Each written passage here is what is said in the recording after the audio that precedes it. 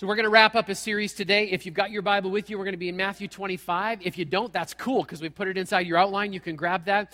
Pastor Derek preached on the first part of Matthew 25. I preached all of Matthew 24. Pastor Brian, a couple months ago, preached on the middle section, the story of the talents. And today I'm going to talk about sheep and goats. Ready? Here we go. The Bible says, "When the Son of Man comes in his glory and all the angels with him, he will sit on his throne in heavenly glory. All the nations will be gathered before him, and he will separate the people one from another as a shepherd separates the sheep from the goats. He'll put the sheep on his right, the goats on his left. Then the king will say to those on his right, 'Come, you who are blessed by my Father, take your inheritance, the kingdom prepared for you since the creation of the world. For I was hungry, you gave me something to eat. I was thirsty, you gave me something to drink. I was a stranger, you invited me in. I needed clothes, and you clothed me. I was sick, and you looked after me. I was in prison, and you came to visit me.'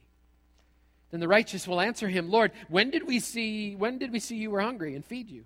Or thirsty, give you something to drink? When did we see you a stranger and invite you in, or needed clothes and clothe you? When did we see you sick or in prison or go to visit you?' The king will reply, 'I tell you the truth, whatever you did for one of the least of these brothers of mine, you did for me.' Then he'll say to those on his left, 'Depart from me, you who are cursed, into the eternal fire prepared for the devil and his angels. I was hungry, you gave me nothing to eat. I was thirsty, you gave me nothing to drink. I was a stranger, you didn't invite me in. I needed clothes, and you didn't clothe me. I was sick and in prison, and you didn't look after me.' They will also answer, 'Lord, when did we see you hungry or thirsty or a stranger and needing clothes or sick and in prison and didn't help you?' And he will reply, 'I tell you the truth. Whatever you did not do for one of the least of these, you did not do for me.' Then they will go away into eternal punishment, but the righteous to eternal life." This passage freaks some people out. Most people are tempted to read it and do what I call caveman theology, okay? You read it and this is your response. Sheep, good. Goat, bad. Be nice. That's how it works, right? And that's your takeaway.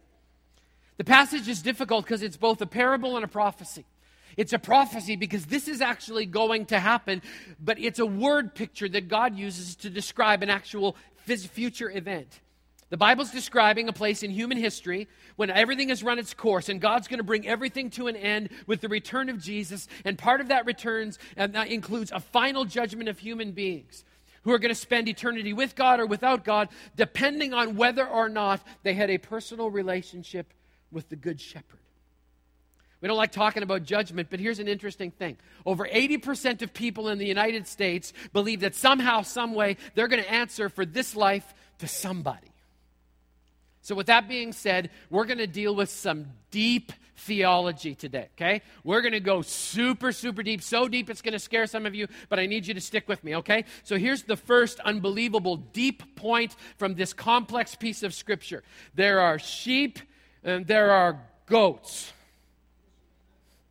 That's it. Was that deep enough for you? Okay. Verse 32 says there's sheep and there's goats. I remember hearing this story as a kid, and I had no idea why God Almighty would waste his time sorting livestock. But I figured, hey, you're God. You can do whatever it is that you want to. And then as a middle schooler, I kind of figured out, oh, maybe this is referring to people. Christians, those who follow Jesus, those are sheep, and that's good. Non-Christians, those who don't follow God, Jesus, that they're goats, and ultimately, according to the story, it ends up very, very bad. And I was kind of confused because here's my reality. I like goats. I just do, all right? I like goats, and I was confused. So I did some research on sheep, and here's what you need to know about sheep. When the Bible calls you sheep, us sheep, it's not a compliment, okay? Sheep are dumb. I don't know how else to put it to you. Sheep are just dumb. But apparently they follow well, which works out very, very well for them as they're getting ready for the end of the world. Goats, on the other hand, are stubborn, independent. They follow their own will. They're their own boss. And apparently it doesn't work for them so well when they follow their own way of life instead of the life of the Good Shepherd. And the Bible says that God's going to judge both the sheep and the goats, those who followed Christ and those who did not. And there's coming a day when he's going to divide and separate and categorize, and that bugs some of us. In fact, some of us are like, that's offensive, that God would actually draw some lines. I want to remind you of something again. Just because you're offended doesn't mean you're right. The Bible says that God's going to draw a line at some point. And the line is going to be very, very divisive. Sheep and goats, saved and unsaved, Jesus followers and Jesus resistors. I can imagine there's going to be some confusion on that day because a lot of people in this country just assume they're sheep. Over 80% of the people in the United States that were polled consider themselves to be Christians. I think there's going to be a lot of shocked people on that day when it's just like, whoa, what am I doing on the goat side? I went to church, I sang the songs, I did the classes, I was a really, really, really good person. And the king in that moment with a broken heart is going to say, so what that makes you is a goat in sheep's clothing.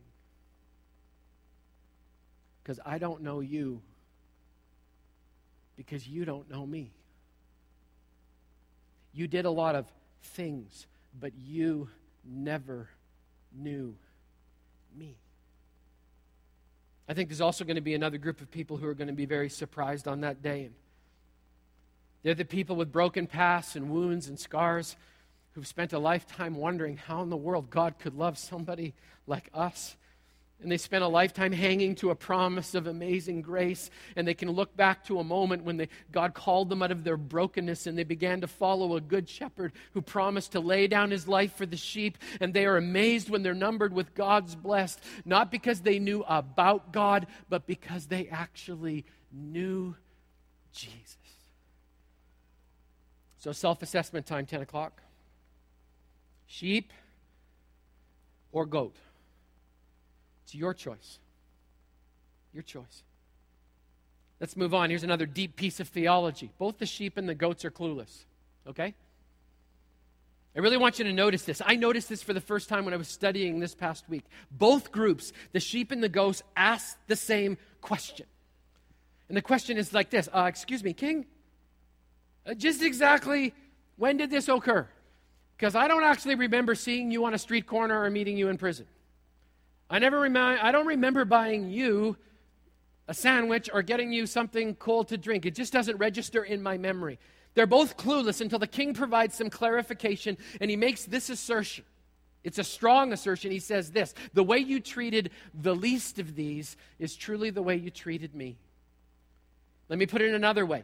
According to the way the king of the universe views life, number 3, I treat God the same way that I treat those who are hungry, thirsty, naked, sick, and imprisoned. That scares me because if I was honest, I spend most of my time avoiding people in those categories. How about you? I treat God the same way I treat those who are hungry, thirsty, naked, sick, and imprisoned. You don't have to go to Africa to see all of these kinds of people. It's everywhere. But 1 year ago, this fall, I met all of these folks in Africa. I met people who had no food, no water, no clothing, and because they didn't have those 3 basic elements, they were all sick. I met people who were imprisoned within a social structure of poverty, and I met people who were actually in prison. And I had the normal emotional response that I think every single one of you would have had. I'm no different than anybody else in the room. When I went to Africa, I felt guilty. I felt guilty about my closet. I felt guilty about my refrigerator. I felt guilty about my water taps. I felt guilty about the fact that I was free and had a car and could go wherever I wanted to. I just felt guilty. I just finished reading Richard Stern's book, The Hole in Our Gospel, and his words were ringing in my ears. I'm going to read his paraphrase of Matthew 25. I'm going to warn you. Prepare to be deeply offended. Okay? He says this: for I was hungry, but you went out to eat again. I was thirsty, but you drank bottled water. I was a stranger, and you just wanted me deported. I needed clothes, but apparently you needed more clothes. I was sick, and you just pointed out all the behaviors that made me sick. I was in prison, and your response was to say, you're getting what you deserve.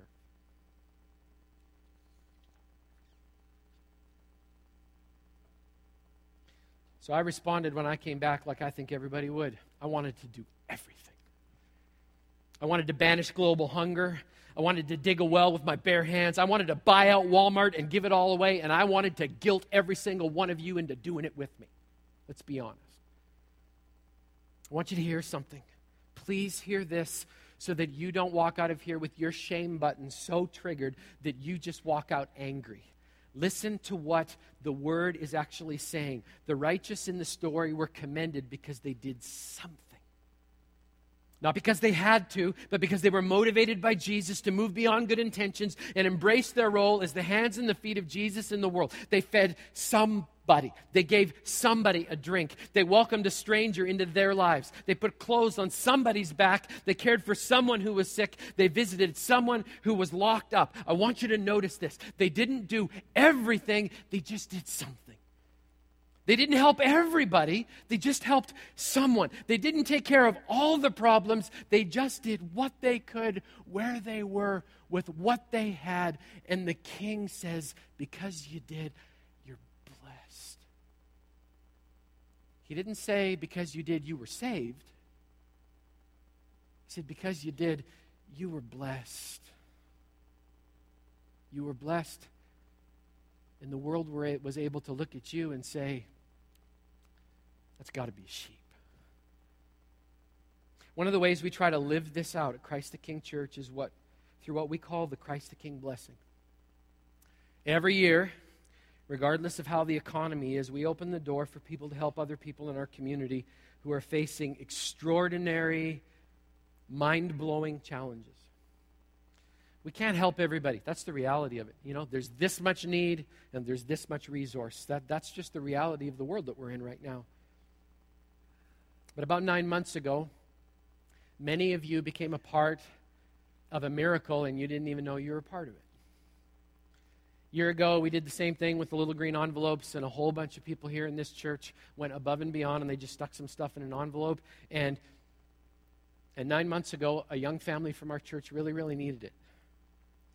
They had a toddler and a baby on the way. The amazing thing about this family is they had an amazing support system already.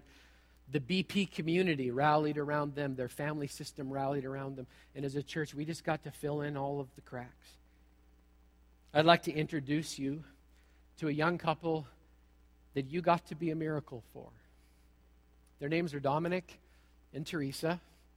They're a part of your family, and this miracle has been unfolding right before your eyes, whether you knew it or not. And this is their story. Let's watch it together.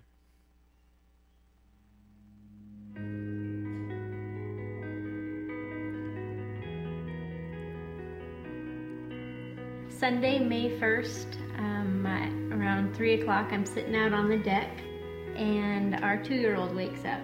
He was a little bit cranky, so being 8 months pregnant, I always like to have Dominic help me out. So I grabbed Trey, and we head down the stairs, and when Trey and I walked into the shop and saw Dominic, he was laying face down with the ladder on top of him.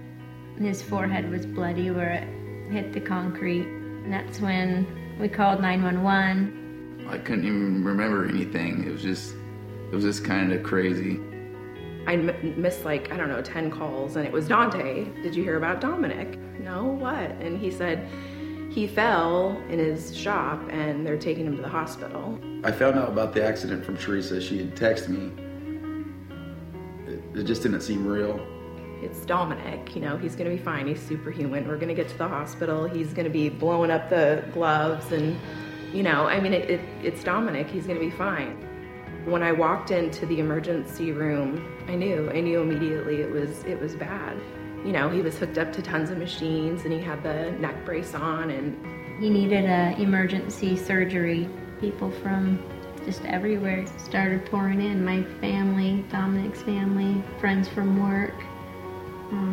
People from church. People showed us going down to Harborview would be a good choice because they deal with head traumas every day. We had people just driving back and forth. There was cars going both ways almost every day for the entire month.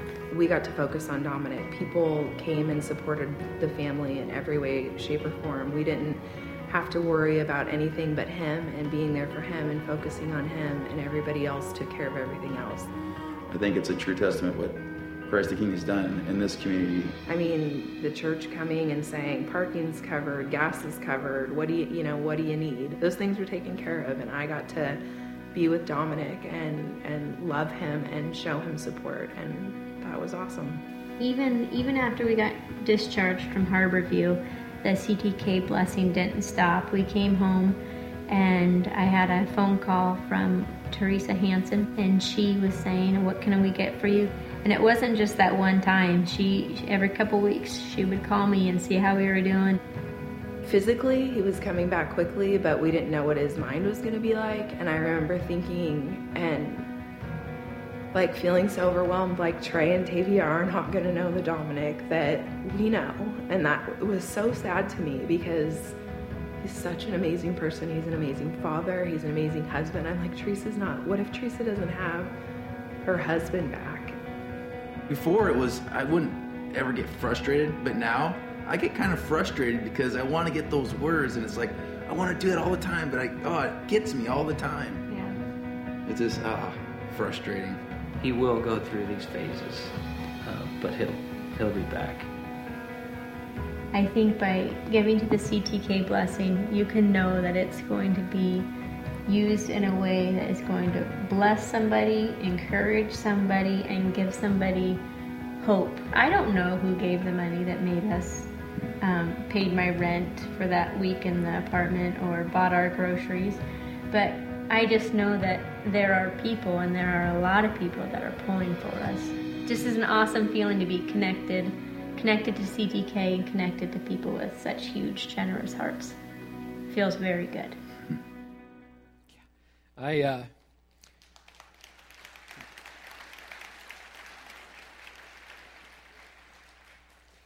was in Seattle a couple of weeks after the accident happened, and it was early in the morning. I slipped into Harborview, and Ren was there looking after his brother.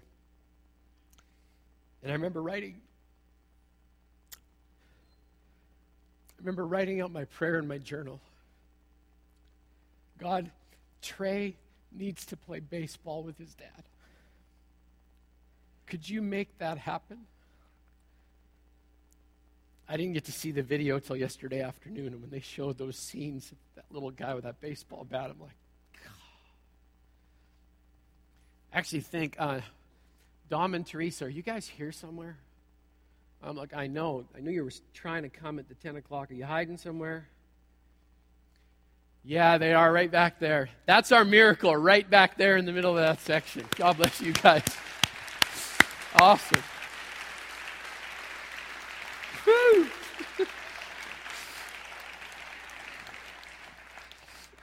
He doesn't know it yet, but someday Dominic's going to get up here and he's going to preach. It's going to be awesome.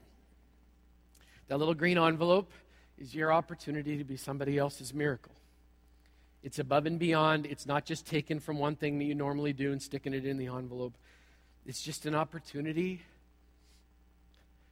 to help somebody that suddenly finds themselves being one of the least of these.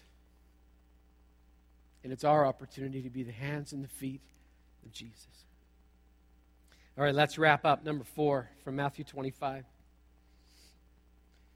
The king remembers small acts of kindness that we've forgotten. All right. Whatcom County lost an incredible human being this past week. If you ever had the opportunity to go to Walmart and you met a greeter at the front door by the name of Tim in a wheelchair, if you got to talk to Tim, then you were unbelievably blessed. Tim was an amazing human being. Tim's wheelchair didn't define him. He had spina bifida, but that didn't stop him. Tim was a man who chose to live above his restrictions. And if you ever met him, you know this statement to be true. He was pure, unadulterated joy. His goal was to make everybody's day if you ever walked into Walmart. Last Sunday morning, Tim went home to be with Jesus. And I believe when he rolled up to the gate, God stood him up and stretched his legs and said, Timmy, let's go for a run. Some of you think I'm going to tell a nice story about something that I did nice for Tim, because a lot of people would put a person in a wheelchair in the least of these categories, but if that's what you're thinking, you're absolutely wrong. On 2 different occasions in the past 10 months, I just happened to be having a very, very bad day. The kind of a day when a shepherd wants to shoot sheep.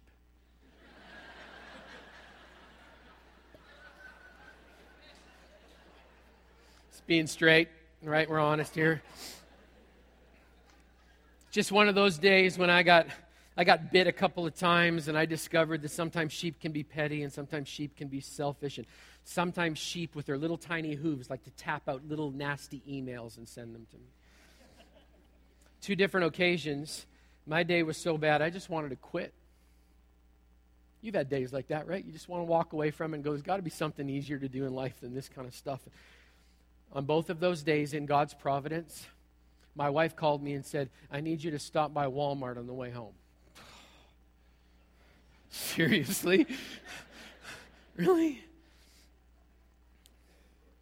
So I went to Walmart, and in God's providence, me and my bad mood ran into Tim. And he greeted me the same way that he always greeted me. Pastor Grant, how are you doing, brother? How are you doing, brother? And for some reason on those particular days, I just decided not to lie to him. So I told him, actually not doing very good, Tim. And he didn't give me a pep talk. He just violated every rule in the Walmart greeter handbook. And he prayed for me out loud. Prayed, said amen, and then basically slapped me on the butt and said, you keep your chin up and keep going. Last week, when Tim got home, I believe the King of all glory sat down with him and said, Tim, this is going to take a while, but I'm going to explain to you every single time you touched a human being when they walk through the door of Walmart, and I'm going to show you how I just began to move their lives around because you were just kind. Tim did what he could where he was with the people that God put right in front of him. And by doing that, he may as well have been wearing a sign that said, I'm a sheep. The famous preacher Haddon Robinson says, Matthew says that those who belong to the King, who've allowed him to do a deep work in their lives, are characterized by little unremembered acts of kindness and love that just flow from their inner nature, which has been touched by God as naturally as wool comes from the back of a sheep. I have a picture in my mind of a conversation that I hope to have whenever it is that God says the curtain's going to close on the end of the world. If you haven't been here for the whole series, we have no idea when that's going to be. Quit trying to figure it out, okay?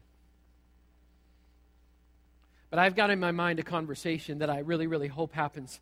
I believe it's going to happen sometime, who knows when, but, probably after the rapture, after the marriage supper of the Lamb, after the second coming of Jesus, after the moment when we all find out that to a certain extent we were all wrong about how it all played out. That the arrows were all in a different order and we're all going to go, oh, shoot, I missed it, right? But I picture a conversation that's going to kind of go like this. The King is going to stand up and I'm going to walk through the gate and he's going to go, hey, Fishbook, come here for a second. Yes, sir? Do you remember what happened on June the 5th, 2003? And my mind will go, oh, yeah, I remember what happened on June 5th, 2003. That was the day that I was named as the senior pastor of Christ the King Community Church at a special business meeting that was called for the members. And the King will say, yeah, never really liked business meetings. Never really saw the point. And for the record, I don't give a rip about your title, and that wasn't what I was talking about, but...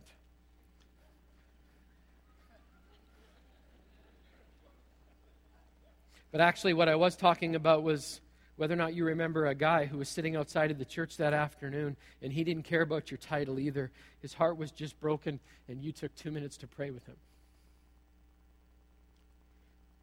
And I'll say, I don't really remember that, Jesus. And he'll say, well, I remember it because supernaturally, that was me. And it mattered. I said, I hope to have that conversation. I do. And I hope we get to listen in on other people's conversations too, because I'd love to know who the person was 17 years ago after my wife's dad passed away and we were trying to get to Saskatchewan and I didn't know if we had enough gas to make it all the way. I'd love to know who slipped into my garage while we were packing the car and put 4 crisp $20 Canadian bills inside of an envelope and stuck it under the windshield. Because I'd like to tell them thank you, and I'd like to say it mattered. I'd like to know who the person was last Sunday that put a little tiny sticky note on my windshield that said, just keep preaching.